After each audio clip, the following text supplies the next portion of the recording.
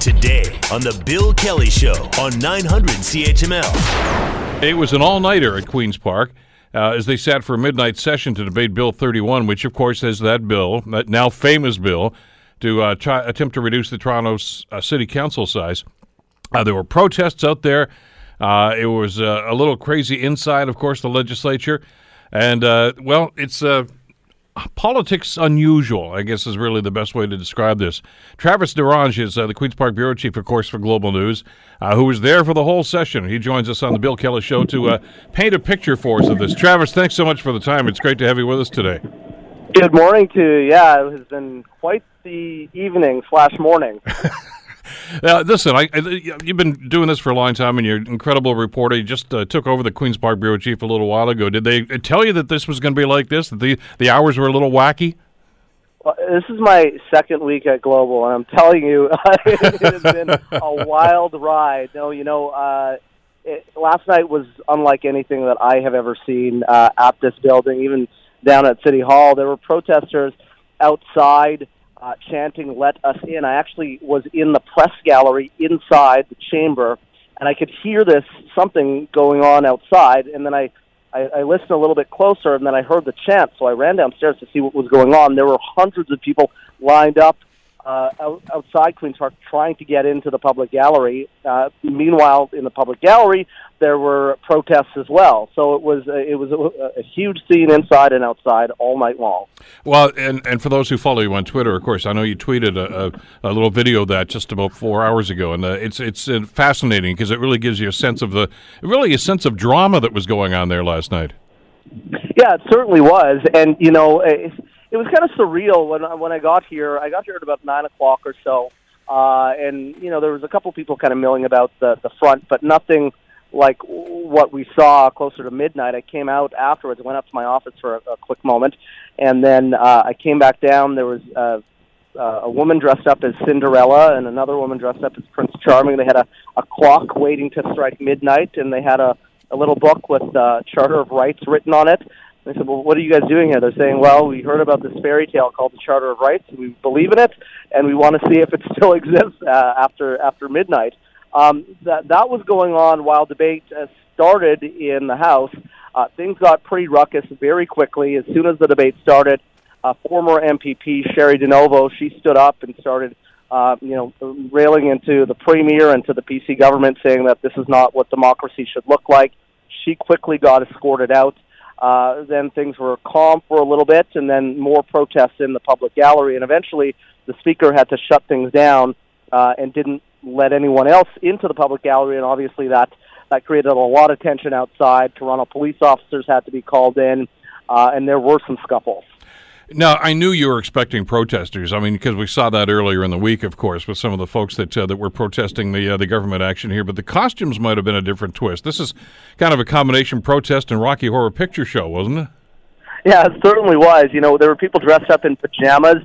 They lay down in a row at one point, and they're doing some construction here around part of the building, some renovations. So they have some plywood up, and there was like a row of people who were slamming their feet in pajamas on this plywood board, chanting, "Let us in," notwithstanding, we are standing. So it was something to see for sure.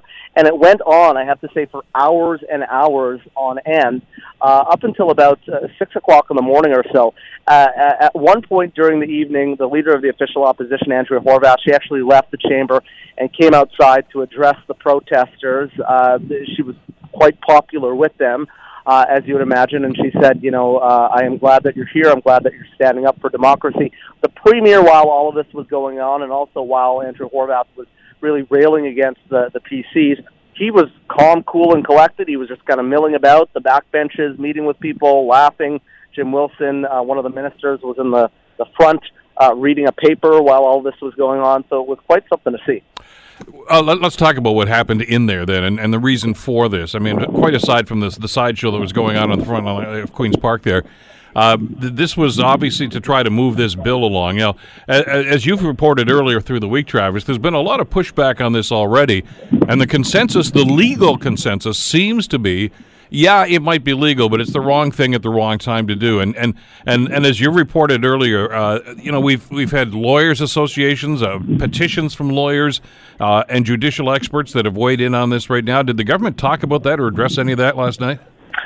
So the government really feels that they are within their legal rights, and to a certain degree their moral right and their political right to do this. I mean, Doug Ford didn't specifically campaign on this, but what he is saying is that he campaigned on leaner, efficient government, and this is, one of the. He says that Toronto is really the engine that drives the Ontario economy, and so if City Hall is not moving efficiently, which he does not think it is, other people would disagree with that, then the province can't run. So he wants to ensure that happens. A lot of people have questioned whether or not this particular issue is the right issue to invoke the notwithstanding clause, Section 33 of the Charter. He believes it is, and that opens the door to the question: Can it be used again, and will he use it again? He has certainly not shut that door. You mentioned about the Premier just kind of going around talking to some of his backbenchers, and Jim Wilson, his economic development minister, sitting there reading a newspaper. There's a sense of inevitability here, isn't there, Travis? I mean, they have a majority government. They're going through the process of second and third reading. Unless something dramatic happens, and that's not likely, this thing's going to pass. And I think everyone on all sides really understands that. I think that, the opposition may be unhappy with it, but they are fully aware, and, Ms. Horvath has admitted to this, they don't have a lot of tools at this point. They tried to adjourn the House briefly, and they were successful for about a half an hour or so, but of course they don't have majority, so, they pushed for adjournment. That did not happen, and, things went till 7 o'clock in the morning. There is a sense of inevitability here, and the PCs want to get this done as swiftly and quickly as possible because it's one of the boxes on Mr. Ford's checklist that he wants to check off, and the quicker he can do that, the quicker he can get to other things, and so they're hoping that they can vote on this either Thursday or this coming Monday. By the way, it may sound like a small point, but it's something that's been nagging at me, and I've been trying to go over some of the stuff that you've been filing and they've been talking about on Global over the weekend. Has the government actually explained how a smaller city council is actually going to be more efficient? I mean, I know the numbers are going to be smaller, but that's something that the Premier has been hammering, and it's going to be smaller and more efficient. I'm waiting for an explanation, and I haven't seen one yet. Have you? So he says, and he's, of course, coming from a business background, and of course he was a city councillor, and his brother, the late Rob Ford, was the mayor of Toronto. He says that, if you're on a board of directors, you've got a small number of people, and the bigger that board becomes, the more difficult the debate becomes, and it's tougher to get any decision made. And so he says from his time at City Hall and from his time in business, he has observed that if you have a leaner, more efficient board or council, decisions get made more quickly. He says there's 25 MPPs for Toronto, there's 25 MPs, there should be 25 city councillors, and he points to, large cities like Los Angeles who have a small number of councillors and says things can work, as efficiently when you've got a smaller number of councillors. We should note, though, that in Los Angeles, the councillors there have a large number of staff. In Toronto right now, each city councillor has about 3 or 4 staff members. So they will likely cut the size of council and reduce that, but the numbers of staff members that each councillor will have to likely increase. Well, and you've talked about that, and I certainly did. I was on Hamilton City Council here, of course, when amalgamation was foisted on this city. And, of course, Toronto went through that a couple of years before Hamilton did. And that was part of the selling job at that time, if you recall, Travis. Well, it's going to save taxpayers a lot of money. Well, in fact, it ended up costing more because, as you say, they've got to increase staff to try to cover the workload. And then you've got people that are going to take retirements and their buyout packages. It can get into a real financial quagmire. But nobody seems to be talking about that in this discussion. He says that this is going to save $25 million in salaries and other savings. The critics would contest that, say that there's no real proof to the pudding when it comes to that figure. But the big question that a lot of people have, they're not questioning whether or not he has the right to do this, and the provincial government can do this. It's the timing of all of it. With the election slated to be for October 22nd, Why is he doing this now? Why did he not wait until the next election? And the city clerk, for her part, she right now is kind of, stuck between a rock and a hard place. Right now, they're in the 47 model. When this legislation passes, if it passes, they'll be back to 25. And so she's kind of been in flux with that, so much so that she has retained her own lawyer because she's responsible.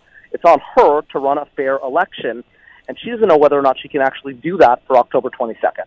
This is a pretty tight time frame they talked about, though, isn't it? If this bill passes, and I heard you reporting earlier that it could be as early as Thursday of this week, they've only got, 48 hours to decide whether or not they're going to run in the election and in what area they're going to run? Yeah, and Jen Hallett, who is a former NDP, NDPer, and also she used to be with Twitter Canada. She was here. Is also a Much Music DJ way back in the day.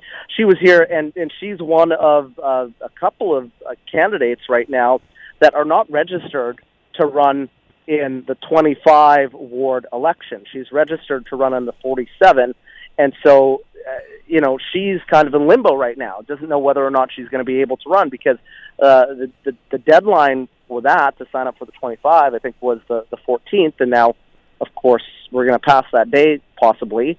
And so where does that leave things? So there's a lot of question marks. There's a lot of people that are in limbo right now. But Doug Ford, the premier, he is set on doing this, and you're likely not to see him really turn back on that at all, despite the protests and despite all the theatrics that we saw here last night. Travis, are there any other parliamentary tricks that the opposition can pull here to try to delay this? As you know, I know they tried to adjourn last night, and that obviously created a bit of a debate, but that was only about a half hour, 40 minutes, I think, as you were talking about. But and any other tactics they can do to try to move this thing forward and maybe miss that deadline? Any other tricks in the bag? There's not much left in the bag. They've tried all of the legislative tools that they've got at this point. You saw last week, I guess it was, at this point, and kind of time is kind of blurring all together for me. But, you saw the NDP slamming their desks and getting kicked out one by one. That was one tactic. And then, of course, the adjournment today for a little while. But really, they can't do a whole lot. The other thing, I think we talked about this when I was on with you the other day, is that all the leaders of the main parties are leaving either tonight or tomorrow morning to go down to the Chatham-Kent area for this plowing match, which is a bit surreal to some people that they're going to do that while this major issue, which is a huge priority for the government, at least to say it is before them, and they're going to hop on tractors. But they also are cognizant of the fact that they can't alienate folks in rural communities in this province, and so they want to do that not only because they want to talk to some of those folks, but for the optics of it as well. That's rather bizarre, and I know for people that have lived in urban areas, they may not be able to relate to that, but it is one of the things that I found rather interesting about this whole thing, that they're not looking at the deadline about whether or not this is going to be convenient for people running in the Toronto elections. It's, hey, we have to get down there for that plowing match. But you're right, traditionally, it's been a photo op for all the party leaders, and it is a big deal in southwestern Ontario. Yeah, and I don't think they want to break with tradition, because I think that, some of the rural voters might look at that and say, okay, city business, these city slickers, they're taking over, and we have legitimate concerns as well, and this is one of the opportunities where we get to meet with the leaders, we get to talk to them one-on-one about our concerns, and have a little fun as well. So I think it's important to the folks in that community, and it's also clearly important to the leaders of all these parties to get down there. But certainly we did put that question to each of the leaders, and they're all kind of pointing to the others and saying, well, the NDP want to go and the Liberals want to go, and the NDP are saying vice versa, that the PCs want to go down. An all-nighter again, and boy, this has been bizarre for just about everybody. You've just about had time, after all the reports you've been filing on global stations and on the Global Morning Show. What, do you get time to change your shirt, grab a quick breakfast? Because these guys are back to work later this morning, aren't they? Not quite yet. And what time is it here right now? It's 9:22. They're back at it in about an hour or so for question period. I just got off the phone with the Director of Communications for the Premier. I said, is Mr. Ford actually going to be there, or is he going to be napping? He is going to be in question period, apparently, and so is the Leader of the Opposition. So They probably grabbed a quick coffee, a shower, and they are back at it. The House is going to adjourn, though, likely at 2 o'clock this afternoon, so folks can get down to the Chatham-Kent area. I actually am going to be going. I'm getting up bright and early tomorrow morning, 5 a.m., to head down there to cover that. Well, and you'll be covering the question period as well, so I'm going to let you go and get that change of shirt and a quick breakfast. Travis, thanks as always. Great reporting all through the night. I appreciate the time today. Anytime, Bill. Appreciate it. Take care. Travis Dhanraj, of course, the Queen's Park Bureau Chief with Global News. Very, very weird stuff going on at Queen's Park. You're listening to the Bill Kelly Show podcast on 900 CHML.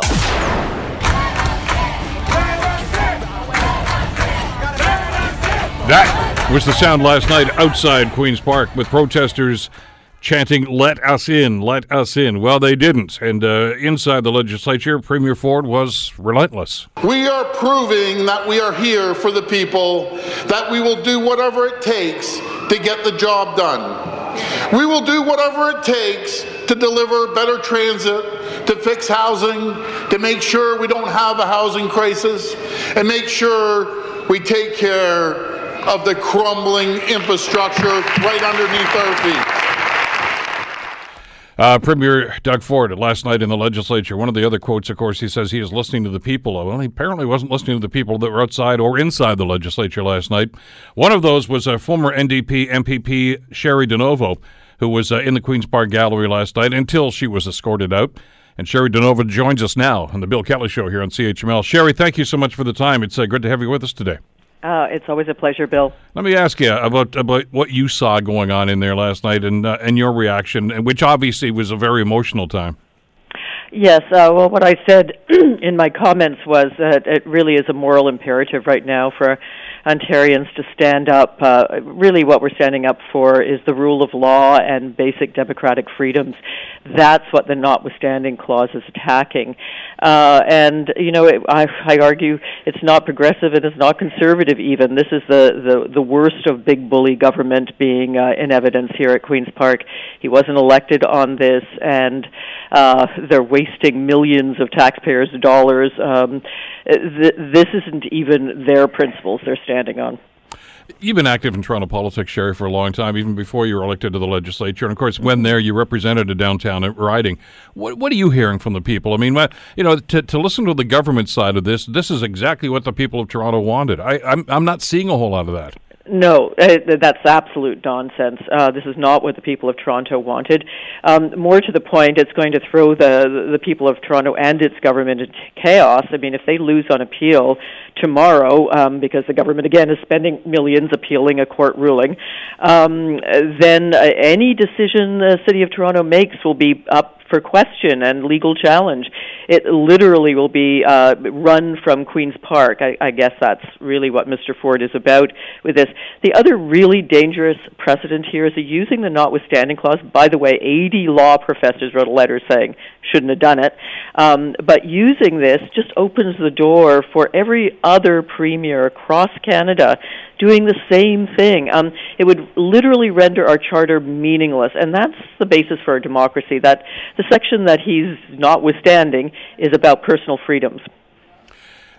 We are this, and I want you to talk about this idea again. That one of the accusations that this is just a partisan issue. I mean, the NDP are just being the NDP.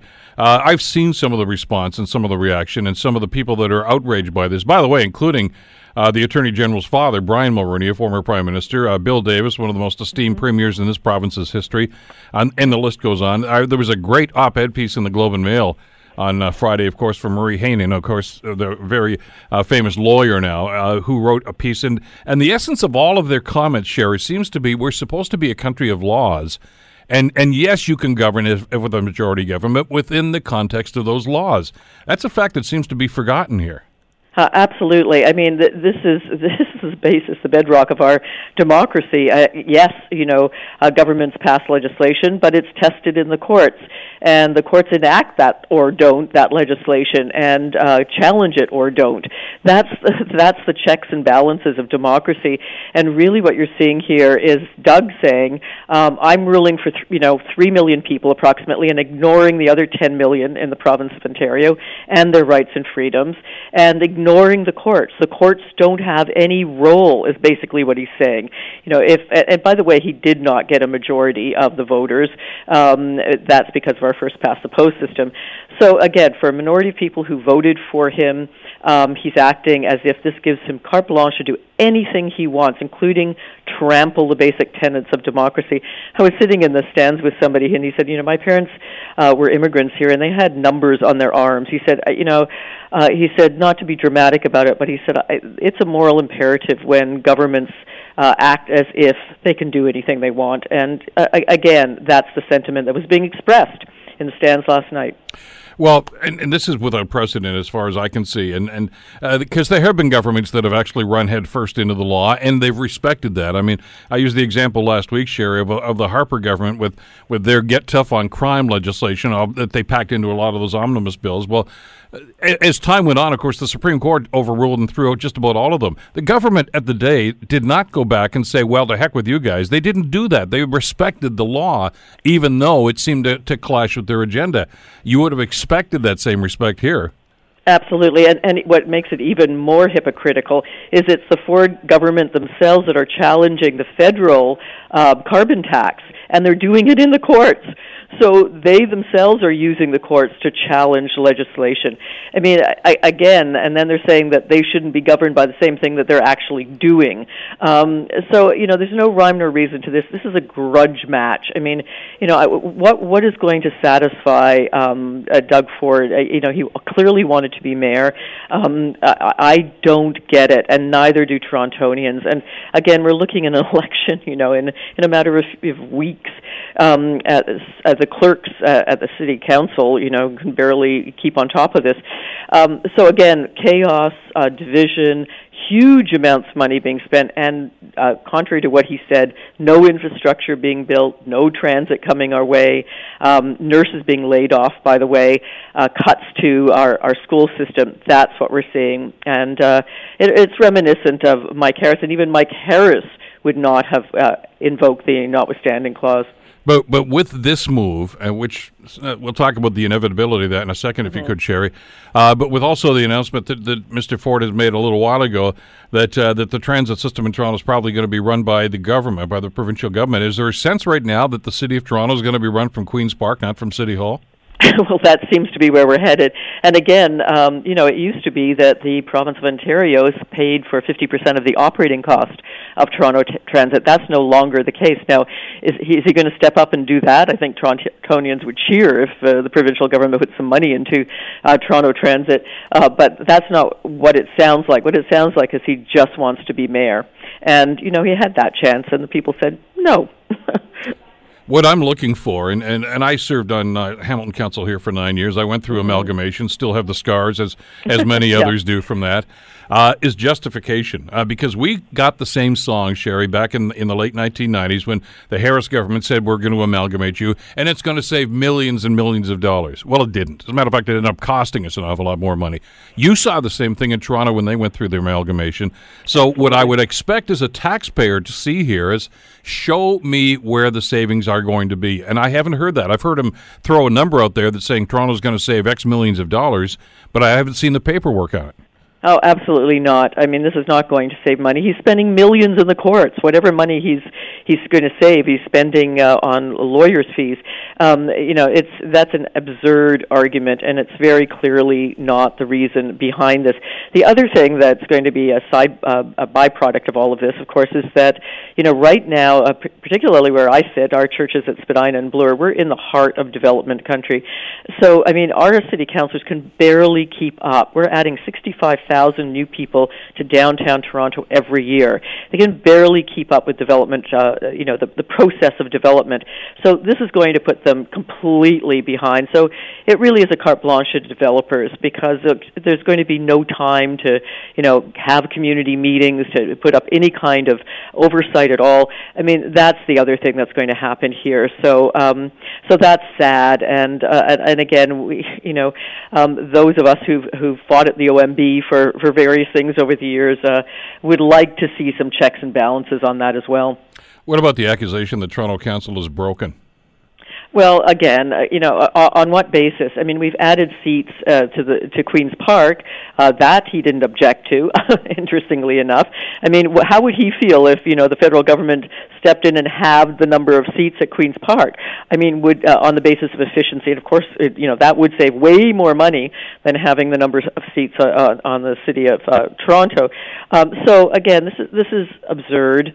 This is him trying to be bully premier and mayor at the same time, and again, it's just going to backfire. And the fact that conservatives are scratching their heads over this, and certainly anybody with a libertarian bent. I mean, this is big bully government at its worst. This is the kind of things that they, accuse other governments of doing. They're doing it times 10. And one of the things I said last night is, this is sad. You can stand up to him. I know how politics works, and basically the threat over that cabinet's head is, do you want to be in cabinet or not? But that's exactly when ethics and morality is called into play. Are you really, is your political career really worth selling out all your principles? And that's what we're seeing in action. I just wondered, as I was watching this unfold over the last 24 hours, really, as you mentioned, if the shoe were on the other foot, if when Doug Ford was running for Toronto Council, if Kathleen Wynne had simply said, by the way, I'm reducing the size of Toronto Council effective immediately, I can just imagine the outrage, but apparently it's okay if it goes as the other way around. Absolutely, especially if one of the Fords were going to lose a seat on City Council. Yeah, I mean, it's complete chaos, and there's no reason for it to be done so quickly. I mean, had he wanted to do it, fair enough. Still would have objected to it, but I mean, it could have been done in time for the next election. Why throw this election into chaos? And again, this notwithstanding clause, I mean, this is truly barbaric. To suspend civil liberties to be able to change the number of councillors on City Council. I mean, next thing we'll hear, premiers doing it because they want to change garbage collection times. I mean, so again, it just renders meaningless our freedoms. I hope the courts have something to say about this. It's a tricky one. It really is a tricky one because that was put into the charter just, as a kind of a bomb to those who didn't want to have anything to do with it. I mean, this is really conservative attack on our charter, and I think as Canadians, if we're concerned about basic rights, we should be very concerned. It's not so much, the content of what this is all about, but that he would invoke this hammer to get it done is really, truly frightening. Well, and he's preying on some people's misguided ideas. I mean, look, people don't like politicians. We all know that. I've been there. You were there, and you always get this negative response from people.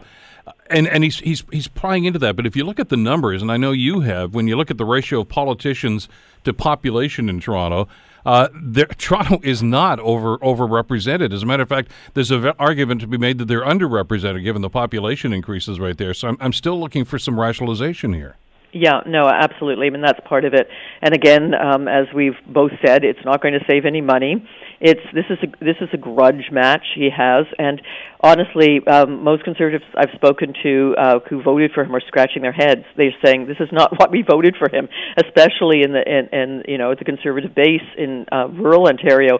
I mean, they're saying, listen, what about us? What about our needs? What about why we sent him there in the first place? I mean, has the cost of their gas gone down? No. Are they getting even a buck of beer? No. What about all the campaign promises he did make? None of them being fulfilled while he's spending millions of dollars on this chaos. So again, and by the way, hinting at breaking his province to the municipalities, saying that maybe Ottawa's next. So every municipality should be very concerned, and every city council, including your own, should be very concerned about this because this is just the thin edge of the wedge on this issue. What options are open to you at this stage? I mean, you mentioned the Harris government a few minutes ago, and there were some things that they enacted or promised that they were going to do that seemed rather draconian. And you remember the protests on the lawn at Queen's Park, and it got pretty messy there. And there were the unions that protested, and so many other groups that protested. Notwithstanding all that, if I can use that phrase, they did what they wanted anyway, and that they moved forward with that agenda, and we still, I think, are paying a price for that. You mentioned the courts. I'm not even sure if the courts want to get involved in this. Certainly, the federal government is standing back and watching this. They don't seem to want to dip in at this stage right now. So, is there anything left? Any tools left in the kit here to try to do something? Well, it is unfortunate that the federal government isn't doing more, I have to say that. Really just resistance and the courts, and I think you're going to see more and more and more of that, and of course you're going to see more and more.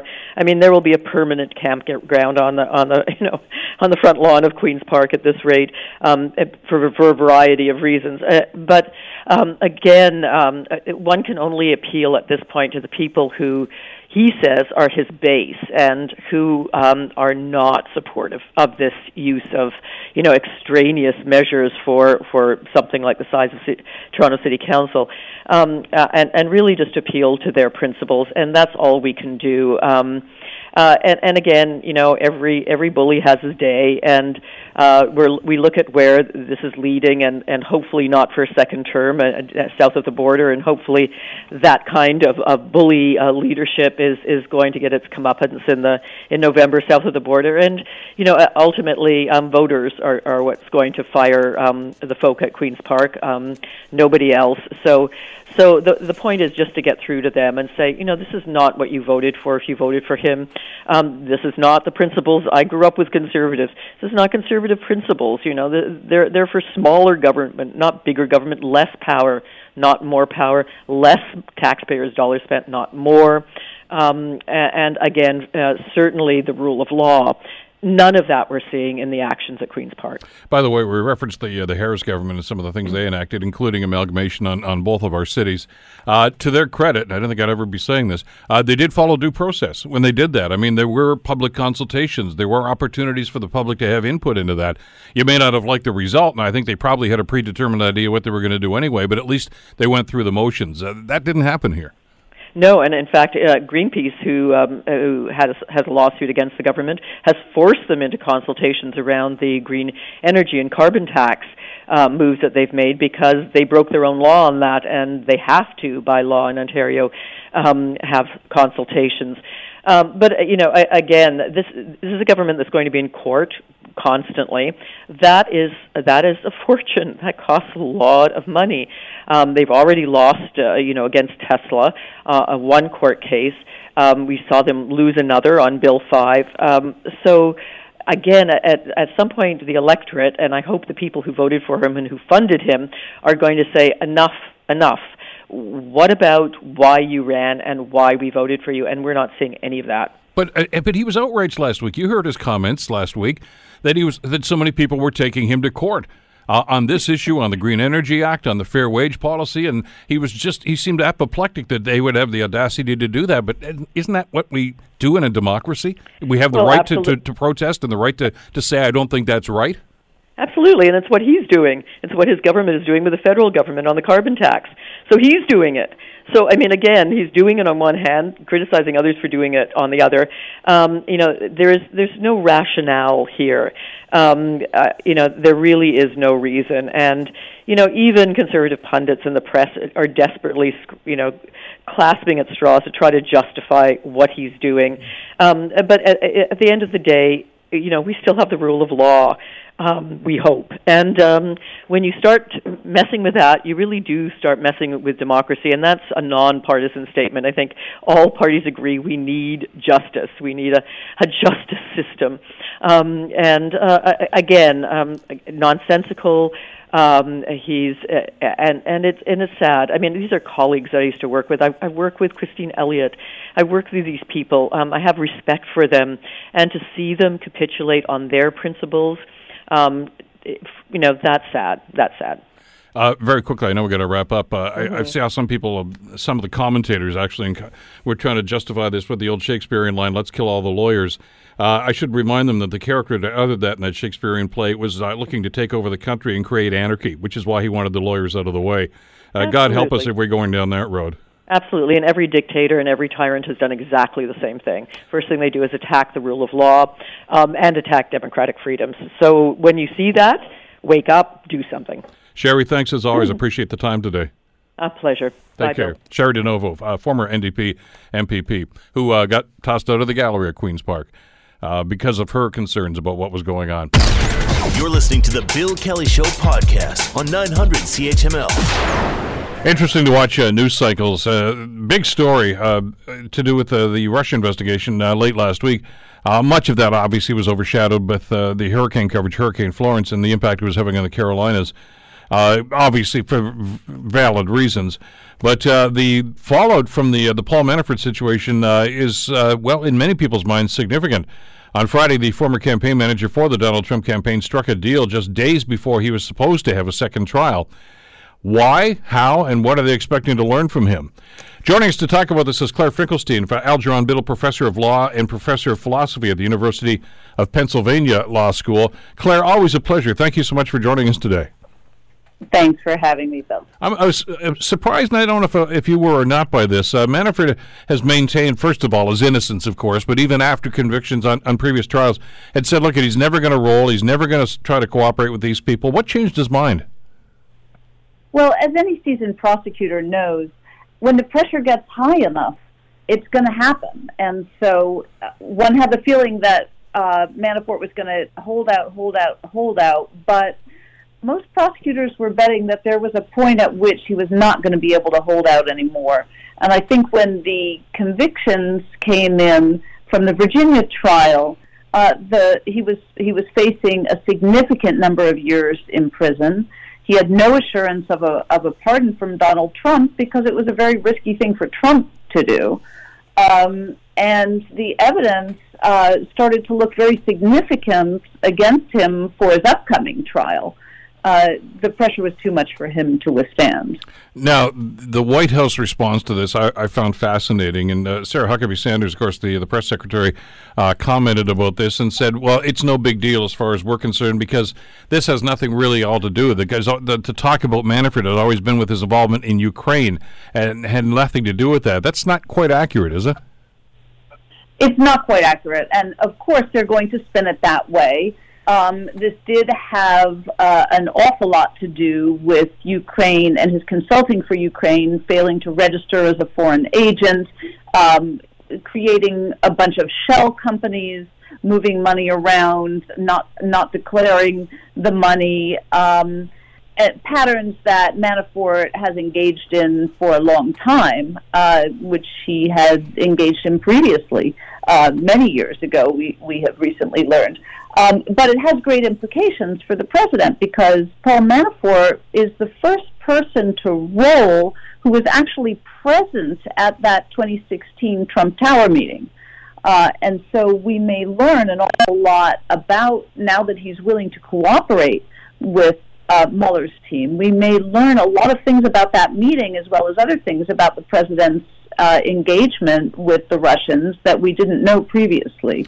That's the main significance for Donald Trump. Well, as the trial indicated, even though the charges may have been involved with something he was doing with Ukraine and trying to influence those presidential elections, and there seems to be some significant evidence that happened. I guess one of the subtext, which may actually turn out to be much more important at this point, Claire, is the relationship that he established while he was working in the Ukraine with Russian agencies. Well, that's right, exactly. And so Ukraine was kind of a testing ground for methods that Russia was using to try to influence the popular opinion.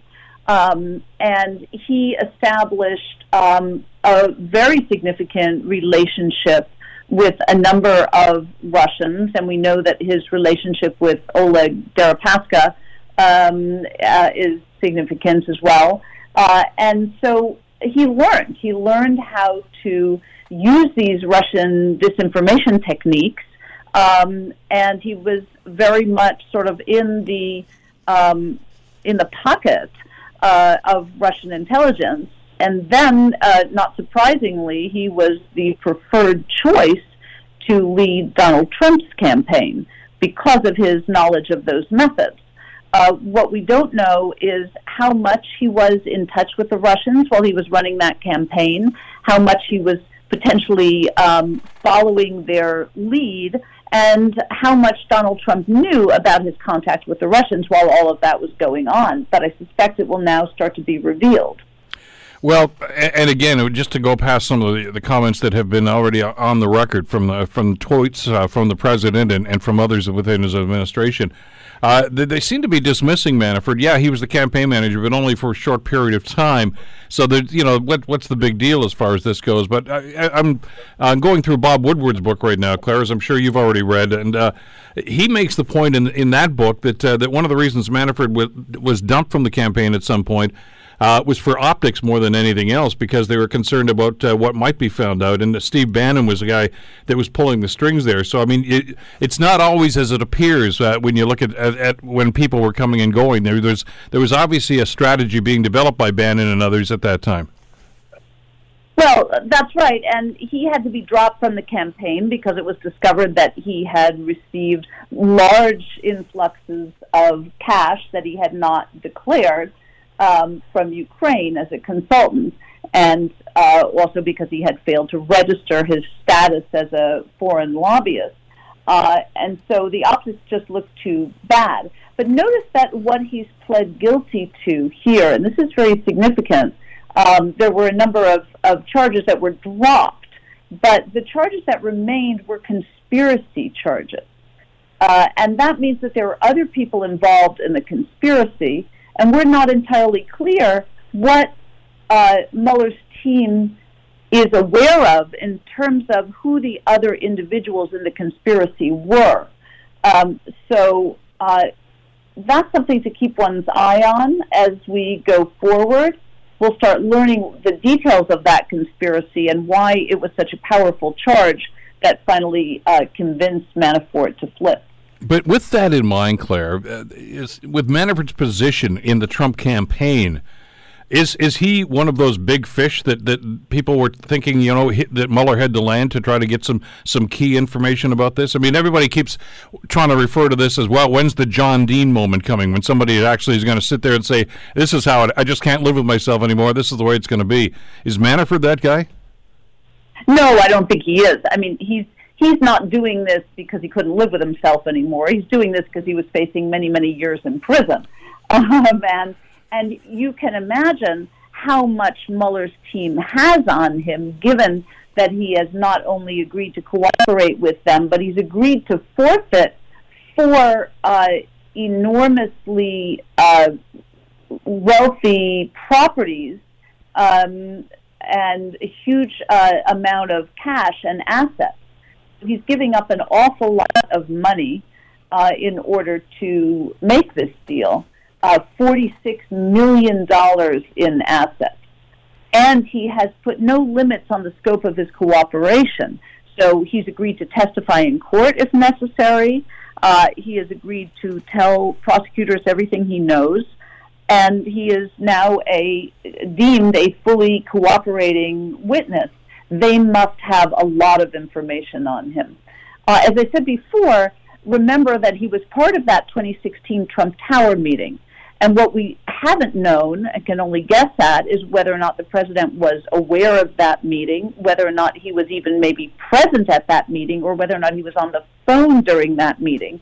And if it turns out that he was aware of and involved in some way with that meeting, that would directly implicate the president in a conspiracy to violate campaign finance laws and to accept something of benefit from a foreign power. Well, and that's some of the speculation, and you're right, at this point it is only speculation about what was discussed in that meeting. We certainly know it had nothing to do with Russian adoptions, as they first told us. Jared Kushner and others that were involved in that meeting at that time, and we also know at this course that Donald Trump was in the building at the time, and whether he's in that particular office or not, we may find out. But I guess the question everybody's anticipating right now is, what can Manafort offer at this stage? I mean, we don't know exactly what his involvement was. I mean, there's always the speculation that even when he had to step down as to whether or not he still had his hands in what was going on with that operation. Can he offer a significant amount of testimony or information that may open up different avenues for the Mueller investigation? Look, he can offer an enormous amount of testimony that could be damaging to Donald Trump. It could be damaging to Jared Kushner, for example, as well as Donald Trump Jr. He can, in effect, implicate the whole family if they were indeed involved in what we suspect they were involved in. So, for example, he will presumably testify and has given information to Mueller already about the details of that meeting. What was the purpose of the meeting? Who exactly was present at the table? Was Donald Trump on the telephone? He can also give details about back-channel communications. We know that Jared Kushner had tried to set up back-channel communications to the Kremlin. So, what is the nature of those communications? How far did they get in setting those up? And again, how much did Donald Trump know about all this? It could be a very, very significant testimony for Mueller that would really implicate potentially the whole Trump family.